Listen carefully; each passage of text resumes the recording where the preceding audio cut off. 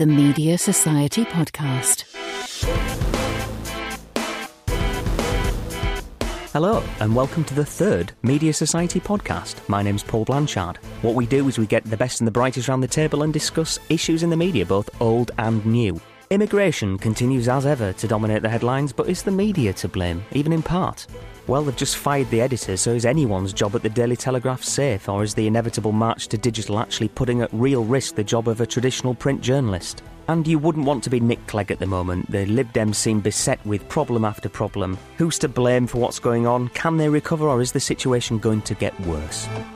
Michael Wilson is, it says here, Britain's longest-serving TV business editor, Michael. Wow, good line, isn't it? It's very good. It's true. 20 years at Sky News, and you're now at Arise, is that right? Yes, Arise News, which is a new global news service which is directed towards Africa and the African diaspora, and also in the United States as well. So, I mean, I've been on the telly, as it were, doing business for 30 years, so I think it's far too long, isn't it, really? It's incredible. Congratulations. Thank you so much. Longest serving, wow. And we're also joined by Mark Thompson, the political commentator, blogger and podcaster. Mark, thanks for coming in. No problem, thanks for having me. And you used to be a member of the Lib Dems as well, so I think we can discuss that as the first story, really. As you've probably heard, the Lib Dems are launching yet another inquiry into Lord Renard's behaviour. He's not apologised, his suspension continues, and it's an almighty pig's ear. Mark used to be a member of the Lib Dems and was an activist for many years. Where did it all go wrong? Who's to blame, and what's going to fix it? Well, have you got a couple of years? I think in terms of who's to blame, it's a bit awkward because the inquiry that the Lib Dems actually kicked off and that reported recently didn't really come to a proper conclusion. So it said that there was a less than 50% chance that the allegations would be held up in a court of law. But also at the same time, it said that the evidence from the women, and there were 4 women who have publicly identified themselves, and I think it's up to 10. Yeah, there's 6 that haven't come forward so far. Yeah, so there's a number who've done so anonymously, and that their evidence was broadly credible.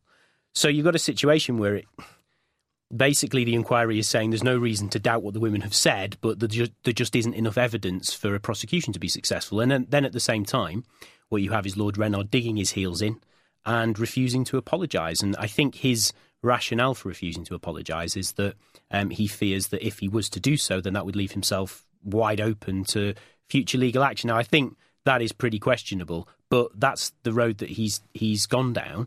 And now we have this kind of bizarre situation where what's happened is that Nick Clegg has kind of summoned a meeting of the Regional Parties Committee, and don't get me started on how convoluted the internal structures within the Lib Dems are, but this is yet another structure, and I'll be honest, I'd never heard of it until about 2 days ago. Yeah, I've been a member of the Labour Party for 20-odd years. There are these obscure committees that can do anything they like, aren't I think the Lib Dems might be worse, though. I don't know if you've seen the organogram that was in the Morrissey report that reported last year. I didn't know. Complete, just like 10 times worse than Spaghetti Junction. It's all over the place. And through the kind of the fig leaf of that committee, they've now been able to suspend Lord Renard pending another inquiry into his response to the last inquiry. It's just a bizarre situation, and I do not think that the Lib Dems look good. And I'd be saying this whether I was a member or not. I just think it looks like a complete and utter mess, frankly. Michael, do you think Nick Clegg's got it wrong, really? I mean, clearly he's been cleared by several inquiries. I get the sense that he feels he's innocent. I think if he's guilty of it... Lord Renard cannot apologise, because if he apologises, it assumes that and sincerity and so on have got a long history of misdemeanours from Jeremy Thorpe and Norman Scott, Paddy Ashdown, etc. You know, the whole lot of them. Renard is a geek, and he, I think, is credited by most people as having actually put the Lib Dems... Mark will tell me I'm wrong, I don't know. But certainly put the Lib Dems on that. He was the person who sat down and did the boring bits that nobody else wanted to do. The boundaries, could be bothered. The messing around. There's a real grass-level stuff that the Lib Dems actually are very good at. Lib Dems really ought to be running local councils. They shouldn't be at a high level of government, because they're not that kind of party. What they are, the majority of them, are sincere people who like to get involved in doing things locally. I was rejoiced whenever I moved around in various places. I've lived in London and outside London, if there was a Lib Dem council, because I knew the dustbins would be done, and I knew the holes in the road would be fixed, and I know that they were very earnest, but they actually did quite a good job. So Paddy Ashdown says the guy is a genius. So Nick Clegg hasn't handled it at all well. But if you were Nick's media advisor, what would you advise him to do? Would you have said the apology wasn't necessary? Do you know what? I wouldn't have the job. I couldn't. I'm not a PR guy. I don't know the answer to that question. What the Lib Dems ought to be doing is rejoicing in the fact that this funny coalition that they have is gradually pulling the country out of, it wasn't a recession, it never was a recession, but it was very close to one. All the economic indicators, because I'm saying this because I'm a business journalist, are really good. They don't be messing around with this kind of stuff and looking inward at all the internal complications that Mark was talking about and the committees that have to meet and so on. They've got a bigger role than that. This needs to be done, pushed aside, forgotten. Stick Renard back in again. The women should have given him a good slap. I mean, Mark, you must know this yourself. The media coverage has been relentless. Clearly, Nick Clegg doesn't want this. What do you think is his next move to try and make this go away as quickly as possible? I'm not sure. I mean, this 14-week process that's now been kicked off is just stalling. I think what he's probably hoping is that the furore dies down, people sort of forget or at least only vaguely remember wasn't there something about some lord and don't really remember the details, and hopefully he can do it that way. I think if that's what he thinks is going to happen, though, I think he's mistaken. I think that I mean, you've only got to see the way the media, Renard was splashed all over the front pages. It's finally given the press something to really bash Clegg over. Actually, I say finally, they don't need much of an excuse, to be fair. But I don't know what he does next in this situation. He is very constrained by the sort of structures that I was talking about earlier. I mean, one of the things that the Lib Dems really pride themselves on is how democratic they are as a party. So power is devolved down to various bodies, various institutions, local parties, and so on and so forth. And Clegg just can't do what Cameron and Miliband can do in their parties, which is to just click their fingers, make a decision and make something happen. Yeah. Clegg doesn't have that power, and I don't think people recognise that. In some ways, I think that's a very good thing. It was one of the things I used to really like about the party. But at the same time, I mean, I'm not going to agree with what Michael said there, because I do think that the Lib Dems were right to try and vie for power. And I think maybe what Michael isn't quite appreciating is that the reason why they build up these local power bases and they do so well locally and they're such good local campaigners is precisely because they're trying to win seats at Westminster. I mean, OK, so the local stuff is kind of a means in itself as well. But ultimately, they want to get national representation and they want it to be in government. Mark, about your better knowledge about that, but as far as I'm concerned, they are still a party which is looking with an eye either side of the fence all the time, and they will do that in the run up to the election as well. Now, that's one way of being a party. It wouldn't be my way of being a party. I'd have very firm ideas about what I wanted to do and go down that road and, devil take the hindmost and all the rest. That's their problem. So, this is the Lib Dems writ large. They're vacillating. They're between, as you say, they've got to go through all this democratic process and so on. And they're going to be hoisted by their own petard when they should be either with Labour or with the Tories, whichever side they want to go, and pushing towards the next election. It's worth just pointing out as well, picking up on something else that Michael said, that Renard was anyway, revered within the party as this genius strategist, and he really was. I mean, there aren't many people I can think of who have an ism after their name, but there is genuinely a term used within the Lib Dems, Renardism. It's the approach that he pioneered of focusing and drilling down and trying to win seats, and the way they would just pour resources in for by-elections and the bar charts and all of that stuff. I'm not saying he was solely responsible for it, but he was a big figure behind a lot of that stuff. See, what fascinates me about the situation is normally, as a PR professional, I can tell how the way a story's going to go, but with this one, I actually don't have a clue. It just could go either way. People have said it could be the end of Clegg. I think that's probably overstating it, but frankly, nothing would surprise me. Interesting. Well, the axing of Tony Gallagher. Chief Content Officer Jason Seacon spent years at the American broadcasting company PBS, and before that he was Editor-in-Chief at the Washington Post website. He's now joined the Telegraph Media Group, and what was one of his first decisions? To fire the editor of the paper, Tony Gallagher, and it came as a complete shock to many. Is this an inevitable consequence of the move to digital? Are all these jobs safe? Are they casualties of the digital age to come? Michael? I hear from chums at the Telegraph and outside the Telegraph that the place is in turmoil and it's being really badly managed. Journalists are vain, some stupid, some good, but they like to be told basically what they like to feel as though a management is actually looking after them. They go and do their own stuff, do the stories and the rest of it. This clearly is not happening at the Telegraph. It's a real shame because the business pages of the Telegraph and the main pages of the Telegraph have actually been a birthing ground and a maturing ground for some fantastic journalism and some fantastic journalists. And in my part of the game, if you'd worked on... I didn't. I wished I had. I wish to God I'd worked on that paper, on the business pages, because the Neil Collins of this world, the business editors, took no prisoners. I mean, they were great, great journalists, and this is such a shame. I don't know the new guy who's come in, and I don't know Tony Gallagher, but I can see what's happening. I mean, to bring a guy in from PBS in the United States and imagine that he knows anything about finance. I mean, it's a public service organisation. Washington Post, I don't know. Maybe he knew about the finances of the Washington Post. But clearly what's happening is that the Barclay brothers have decided that it's got to go digital. It will go digital because that's the way forward. It will have its own television service as well. It's got it at the moment. It does a bit of television. Dabbles, doesn't it? Telegraph TV. That is a stupid move. Why have television in a newspaper? Television is cumbersome. You can't actually express yourself on television in the same way you can express yourself in an article. You can't put all the statistics that you need from an article in all that. I think it's a silly move, but it's the way forward. And there's a big phrase in the television bit where I work, it's all change is bad. And this is bad. And to get rid of somebody who, again, I don't know Tony Gallagher, but I'm just sort of reacting to some of the people who I've spoken to, has said that the guy, was a newspaperman. He was banged out of the newsroom. I mean, they did it in the traditional way. There'd obviously been a clash between the two of them. I think there's something gone on behind the scenes. And I think it's bad. And also, finally, sorry to bore on about it, but the last bit about it is clearly the Telegraph has fallen back as far as the digital revolution is concerned. Times has outpaced it massively. Times did this years ago. It's a great newspaper, and this is not a good move. Mark, what's your view? Well, I mean, the manner of his departure seems pretty brutal. I mean, it seems to hark back to the old school of Fleet Street, I understand he was just summarily dismissed and basically, ushered out of the building almost immediately. I think officially he was made redundant. Well, okay. He was still frog marched out the building, yes, so it's the same thing. Yeah, you can use whatever terminology you want, but he was out, and he was out immediately. I mean, usually people get a bit of a chance to kind of, wind things up.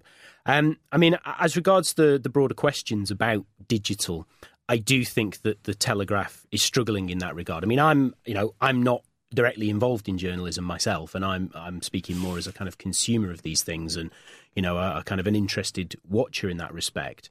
But, there are several media brands, newspaper media brands that I would put above. That seem to get digital, whereas I don't think the Telegraph did. I think Michael makes a good point there. The Guardian, for example, I think has an excellent digital offering, regardless of whether you agree with, its editorial stance on whatever. The whole comment is free thing that they have, and they have a global presence as well that they're really pushing. But clearly, as a business, the Guardian is failing. I mean, just over the last few days, it's had to dispose of its interest in Auto Trader. It's got 600 million quid or whatever it is. Great, but what they're doing, I would say, is selling off the family silver to subsidise a clearly hugely loss-making business. It is loss-making, but what you have to wonder is what the environment's going to look like in 5 or 10 years' time. And, I mean, a little bit like with the BBC, it's the old catchphrase, isn't it? The unique way in which they're funded. And The Guardian has a unique way in which it's funded. It's the Scott Trust. They could probably go on for a long, long time on that basis and not have to worry that much about making money. They maybe could ride out this whole digital revolution time and perhaps come out the other side eventually profitable in whatever landscape we finally see. It's really weird. Absolutely, I've never even thought about this till you actually mentioned it. They've come around the full circle, aren't they? In the old days, newspapers were owned by autocrats, people who wanted to, own the thing. It was a toy, a very good toy and a big one and all the rest of it. But they were rich people who had a newspaper more or less as a hobby. Then there was the circulation wars and all the rest of it in the 60s and 70s, and the prices going up and down and, etc. And then new launches like The Sun and so on.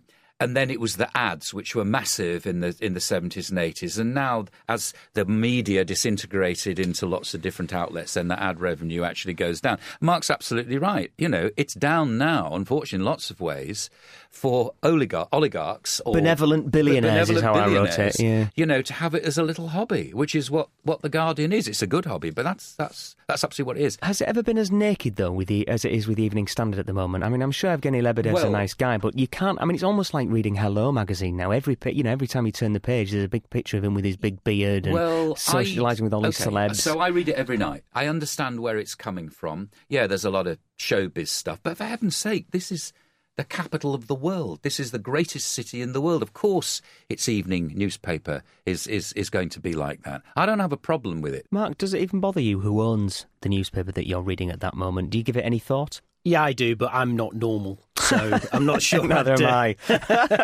Yeah, I mean, I do tend to know roughly who owns what in the media landscape in this country. I'm not a big fan of Murdoch, and I don't read The Sun. I do read The Times. I don't subscribe, but I certainly used to read it when it was free online, and if I'm, sitting in a waiting room somewhere and there's a copy of The Times, I'll quite happily read it. On the ownership of things, I worked at Sky for 20 years, so effectively for Murdoch, because it was a large percentage of Sky B is actually owned by News Corp. Did you maintain a constant link to him in your earpiece where he could tell you what you can and can't say? I was business editor, and you would have thought, wouldn't you, that something as sensitive as that would have had the imprint of a Murdoch and whatever you think he stands for constantly imprinted on everything he did.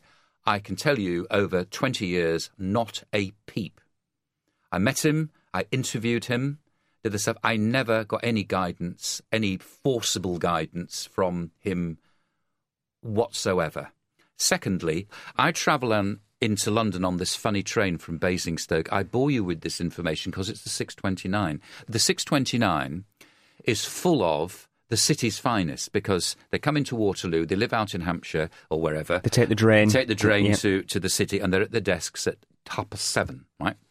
And I can tell you, on that train, very few newspapers, iPads, reading the digital editions of the FT, the Times, and that says it for me. If that sort of generation of people, middle-aged, fairly successful people, are doing that, then that's the way forward. It's absolutely incredible, actually, when you now sit on a train and you look, and there is almost no one who doesn't have a smartphone or an iPad or even one of the cheaper versions of the tablets that have come out in the last couple of years. It's amazing how things have changed in just a few years. But the other thing that I don't know the answer to, because I don't work on a newspaper, but in traditional days, you'd like have your 11 o'clock. So here's a print newspaper, right? So you get in about 10. Right, you have a morning meeting at 11:30, and then everybody says that's what you're going to do. 12:30 it breaks up. You get a lunch or whatever, meet your contacts and all the rest of it, and then you get back and you start writing about 2, and then there's an afternoon meeting at 3, and blah, blah, blah, and the day goes on, and the paper actually goes out. It's first edition, second edition, the rest of it. Online, how does that work? Does it make a difference? Well, I think the deadline is get the story out as quickly as possible, because otherwise, 5 other or 50 other news outlets will have it before you will. Which to me actually means that the journalism can't be as good, because if you're just churning it as rapidly as possible, get it out, because it used to say that the big famous thing in the Daily Express was get it first, but first get it right. That's what they used to say. That was the big thing that it used to say in the Daily Express. Now it's just shoot, aim, fire. Sky started that when I worked there. I mean, they used to bang it out. Its brand was breaking news, and I can tell you we got some of it wrong. Never wrong for long. That was the sort of slang that we used to. But it's not right. But yes, I mean, I don't know how the digital thing affects you. All I know is that a shrinking band of brothers and sisters are working twice as hard. Yeah, I mean, Sky's got quite a good history of kind of trusting its journalists. I mean, I've been in pubs with journalists who've, got a bit of gossip on their text, and they've just rang Sky Centre immediately, and then suddenly the telly in the corner of the pub suddenly comes up with the breaking news thing. So, they do want to be first, and I think that's quite a good culture, but it can go wrong, can't it? We always wanted to beat the BBC, by a fraction of a second, because as if it mattered, as if anybody really cared. But then again, it was breaking news, and we wondered why the BBC, because the BBC's slow. It just is, because that's the way it is. Well, not as fast as Sky. Very different kind of ethos there.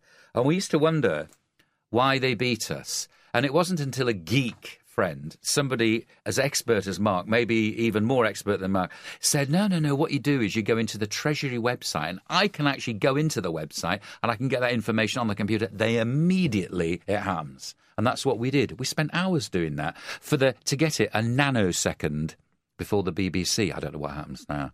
That's how crazy things were. Sounds incredible. It's mad, isn't it? You know, who cares?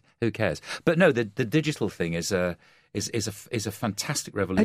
Had you ever been on air? Because I mean, I'm used to giving journalists stories that are embargoed until a certain time. Is it difficult when you're on air, when you're kind of supposedly speculating about a piece of information, but you actually know the information, you just can't reveal it for another hour? Was that difficult? Yes, it is. And what you're doing is you're kind of quite carefully skirting around saying what it is, but you have to. Your whole brain is saying, "Oh, go on, get close to it." You know, don't say exactly what it is. The most ironic thing, I used to work for Thames Television, which is a whole different kind. I won't bore you with the details, but it was a fantastic television service station. And then I went to work at Sky, and they had that franchise round where Thatcher, because of that film called Death on the Rock, decided that, you know, Thames would go and all that, and they refranchised it. And I got the embargoed copy saying Thames has lost its franchise. And I looked at it, and I was thinking of all my friends that worked there who didn't know this. And in 15 minutes, they would know this, and all their jobs were ending. And there was a wonderful woman called Jane who used to work on reception. Everybody in London knew. All the stars knew. You went to Thames Television, Jane on reception. And I remember thinking about her as I was reading some story about, I don't know, Serbia or something like that. A real person. What's she going to be like in 15 minutes? And my producer said, break it now. And I did. It was really sad. Wow. I really miss Thames. I miss all those old ITV they were stations, the idents and everything. Yeah. But again, I'm demonstrating my geekery again, because I will look at them on YouTube, you know, and reminisce about the good old days. I was never on those television stations just to watch her, but, you know. No, they were. It was again, I won't sort of drag our discussion down into needless. Into nostalgia is good, nostalgia. Yeah. Well, but everything about it was showbiz. I mean, weirdly, you know, Thames News, the capital's news, we didn't used to transmit over the summer because people used to go on the summer holidays. There was no news. So we used to come off air at the end of July and then say, OK, see you in September. I mean, it's bizarre, you know? It's actually there was no news. It's actually amazing watching, because sometimes I do, as I just alluded to, I'll kind of watch old stuff on YouTube and download it. And I remember watching a BBC News report from about 1981, and it was like, I think it was like between Christmas and New Year, and it was only a 10-minute thing. There was almost no film footage. They went to like the foreign correspondent. There was just a still picture of the foreign correspondent. Right, yeah. And it's like, when you just compare it to now, it's like a completely different world. It is. Problem with rolling news, of course, is they've normally got like 20 seconds of stock footage on any subject, and then something breaks and it just revolves that same 20 seconds for like 2 hours. And then they get people like you and me on, you know, who... I mean, Mark, that's an interesting question, Mark, because clearly, you know, you're a podcaster and you're a commentator. Do you think it's easy for people like us who aren't, you know, don't come through the traditional journalism background to kind of break into telly? Because I mean, I do national radio shows and TV. I've been out to Austerley at Sky talking about loads of issues that I know very little about, frankly. Michael, I mean, have you noticed a change in the calibre of guests, as it were? Yeah, what do you think excluded. About us oinks pitching up? Well, we just turn up with no experience because we've got X, Y, and Z a blog, and then here we are in the studio. Well, what I think about it is that both of you know the most important thing, which is actually quite a skill, which is knowing what the programme wants. And nobody knows 1,000% about everything. They just don't. It's not like that. But you two would bring, as far as I'm concerned, a refreshing view of a traditional subject, possibly. A kind of refreshing candour about, I'm not an expert in this. I'm an expert in this. What would you like to know? It's like this, you know, whenever there's an air crash, they get that old bloke on, don't they, talking about, you know, and he's obviously an expert. And you know the people I'm talking about. And you just think, oh, no, I don't want to hear that again. Give me a bloody line about something. Tell me something I don't know. That's the news editor's thing. Tell me something I don't know, Paul. Come on. And as Mark says, you know, if you're no good, you don't get invited back. But you're on the speed dial now, so enjoy it. The worst I ever did, I did Sky News Sunrise with Steve Dixon a couple of years ago, and I don't drink, you see, and I was tweeting about, how long it had been since my last drink and blah, blah, blah. And some producer at Sky had seen that and thought, right, we'll get him in just to talk about, because there's some report had come out about, not drinking alcohol and so on. And I thought, I'll read up on that and just talk about the report. And they didn't tell me I was up with someone else. And I walk into the green room and all I'd prepared for was the report. And the guest that I was with was the author of the report. So I'm about 1 minute away going live on Sunrise. And they've got the report author next to me and I had nothing in the tank other than what he'd written. And they were clearly going to ask him that. So I thought I just had to completely waffle it.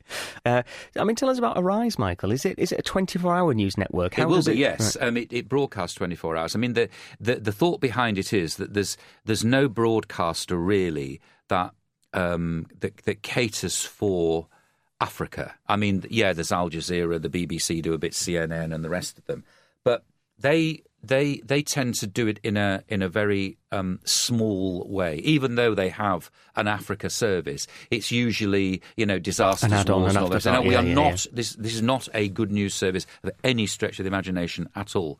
But what is amazing about Africa is that there's fantastic growth story going on. It's got its problems, of course. It's got its problems, and you can't link it all together because the north is different from the sub-Saharan and all these kind of things. I know all that stuff, but from a business point of view, from my point of view, reflecting the global markets and applying that to what that means to the stock markets and the currencies in Africa, but mainly the explosive story of business in Africa is utterly amazing. I mean, Nigeria will overtake South Africa as being the biggest economy in Africa any minute now. And South Africa's, big. It casts a shadow over the whole continent.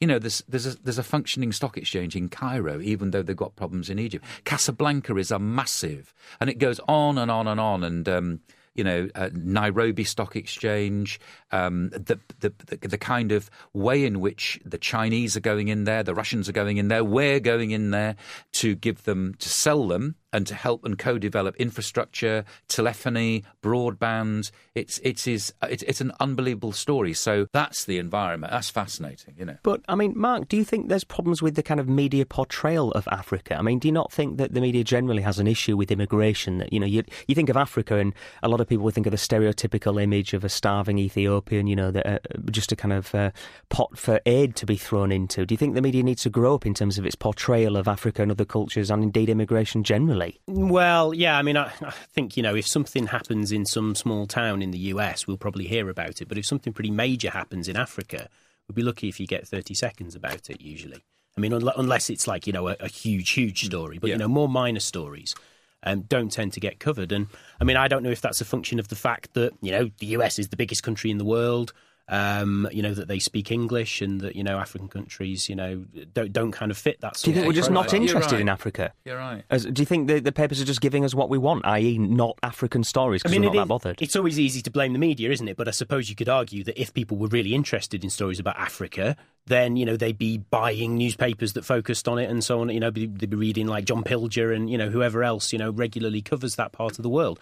So I don't think you can solely blame the media, but I think what Michael's saying is right, actually. I have started to notice, actually, that there is more coverage. Maybe it's because there are more channels now. So I think about, maybe when I'm abroad and I'm watching, some of these, news channels, the 24-hour news channels, maybe like BBC World, and, they will cover things in Africa much more. But only in a small way, though. They don't, you would, as BBC World, of course, is a self-financing organisation, but from the Reithian point of view, I would go in there and say, you will cover, because what they do is they have an African service, whatever, and then the part of their world news on the telly tends to have 2 or 3 African stories, and then the rest of it is backfilled by other coverage around the world. And I know people who work on the channel and they complain about that. They feel as though they've just been, compartmentalised. They don't feel there's any particular wish to do it. Anyway, I just happen to think it's a fantastic story and it needs serving. Right, just coming to your point about immigration, though, Paul, I was very shocked by there was quite a lot of coverage of it actually a few months ago. There was this report from the Royal Statistical Society where it was talking about they'd asked a number of questions of people. So things like, what percentage of benefits do you think fraudulently claimed. And, you know, people on average thought that it was £24 in every £100, so 24%. The actual figure is 0.7%.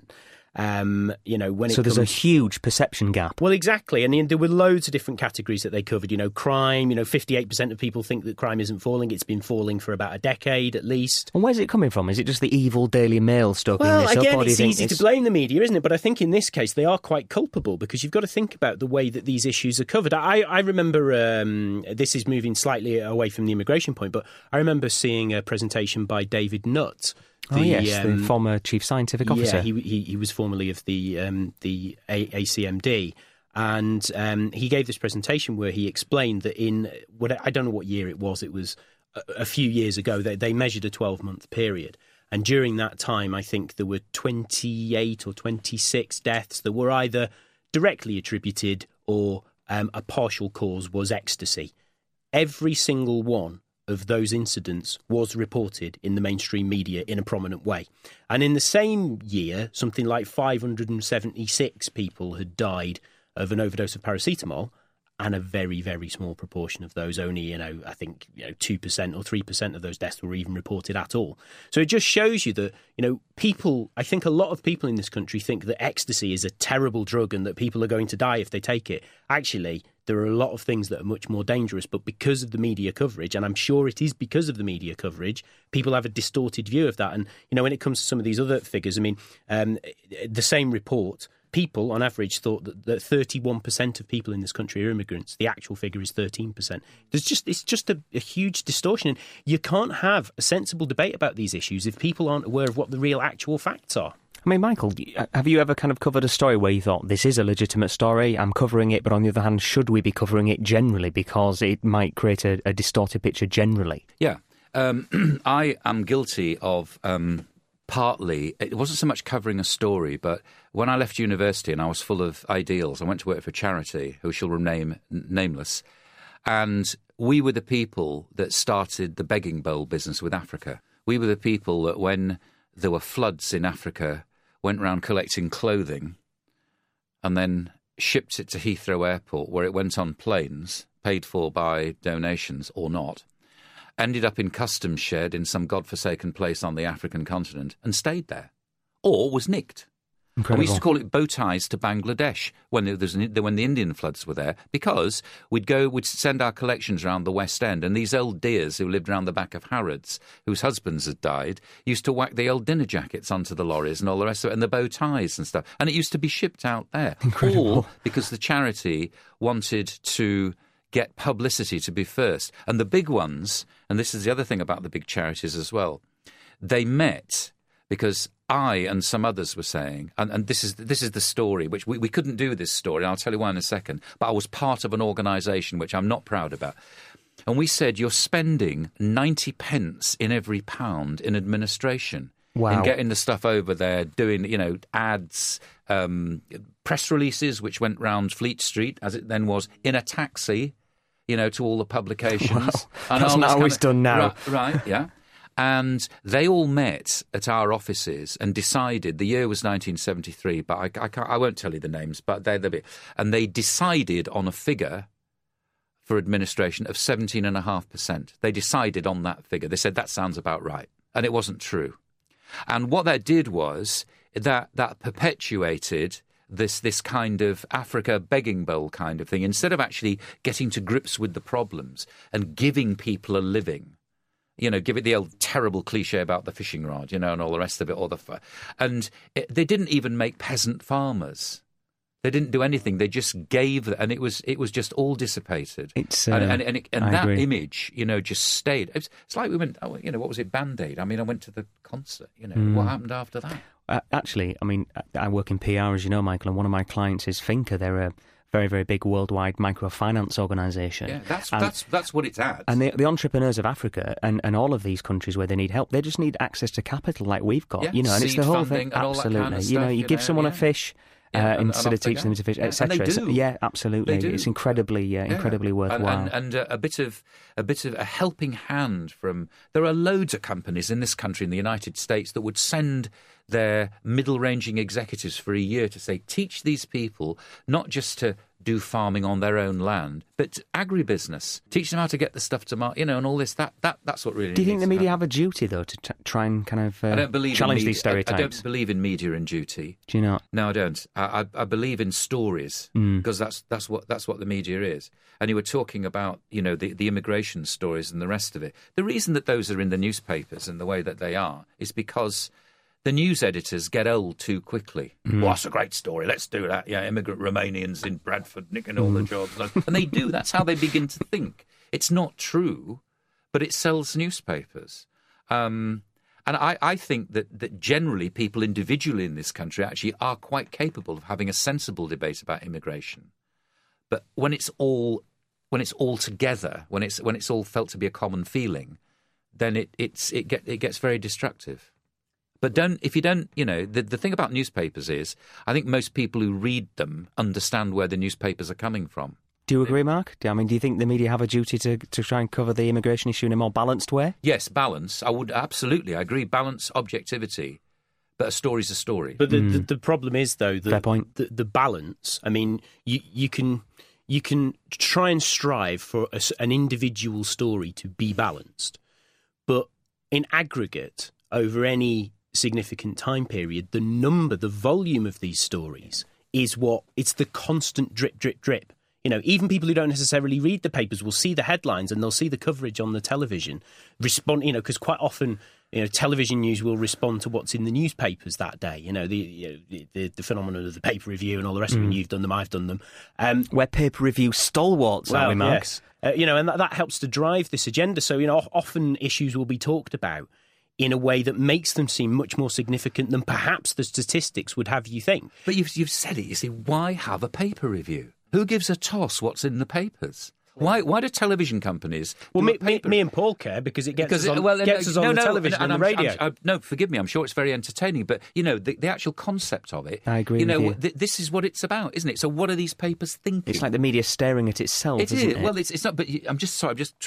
Forgive me. I didn't mean to jump in too hard. But it's like, yeah, of course, that's what the Daily Mail's saying about this. So you reflect it even further. But what I find interesting about paper reviews is lazy. They're not paper reviews. There's notionally the Express are covering this story, but then the people just discuss it round the table like we are. We're not actually reviewing the papers. No, they're not. We're just using them as a springboard to try and monologue about certain issues. Absolutely. What they should be doing is saying, isn't it interesting? Look, they've taken that view about that after that story over there, and the op-ed's like this, and have you seen how they've approached that story about business? I would have done it in a completely different way. Yeah. And that's what you should be doing. That's why they get you in. Thank you, both of you, for coming in. I normally at this point kind of mention people's Twitter handles and things like that, but Michael, I don't think, are you on Twitter yet? No, I mean, I know Why I ought are you to a refuse, be, Nick? Michael. No, I haven't got. I mean, I haven't got anything to say. What's the website for Arise then? People are interested in this. How can they go on? www.arise.tv. Arise.tv, right. And it's all there. And excellent. It's nascent at the moment because we're in soft launch mode, Nascent. as we say in the Good marketing word. department.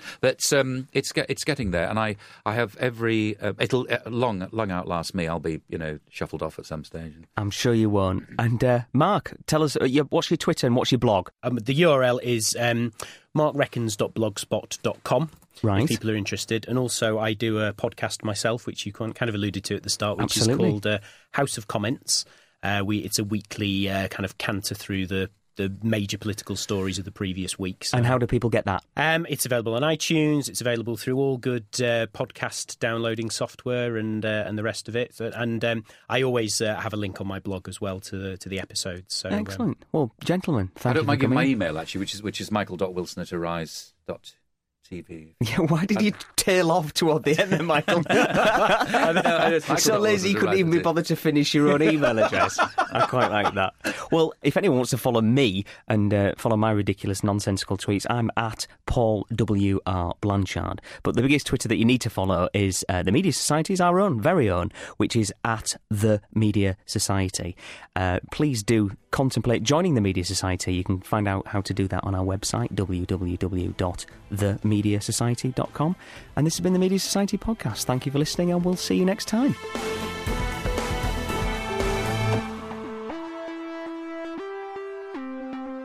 A Big Things Media production. Big Things.